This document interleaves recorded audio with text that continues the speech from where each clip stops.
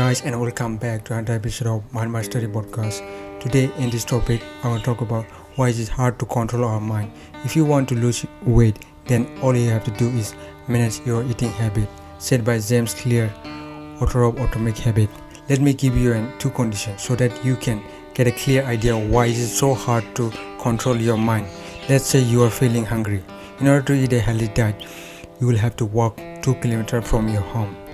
In your fridge, you have all sort of food that you like, but not healthy food. Let's make this even more worse.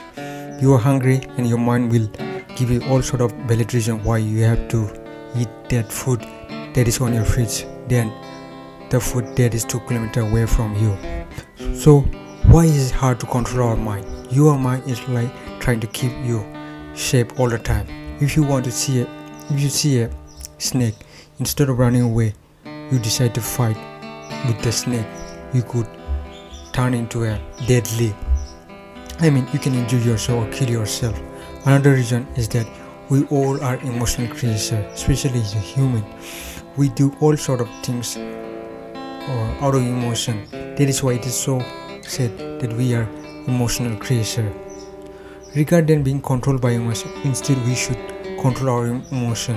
Last point, your mind, or to say your brain, is like a pleasure-seeking organ. Whenever you have a pancake, you will get immediately a rush of dopamine. More pleasure you're gonna get from that certain activities that you do it more over.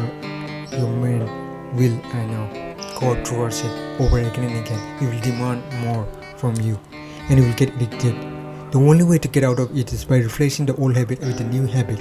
Let's say you had a coffee in the morning, now you're gonna have a herbal tea, which is better option for you. I hope this podcast was helpful to you. As always, thank you so much for listening. I will see you next time.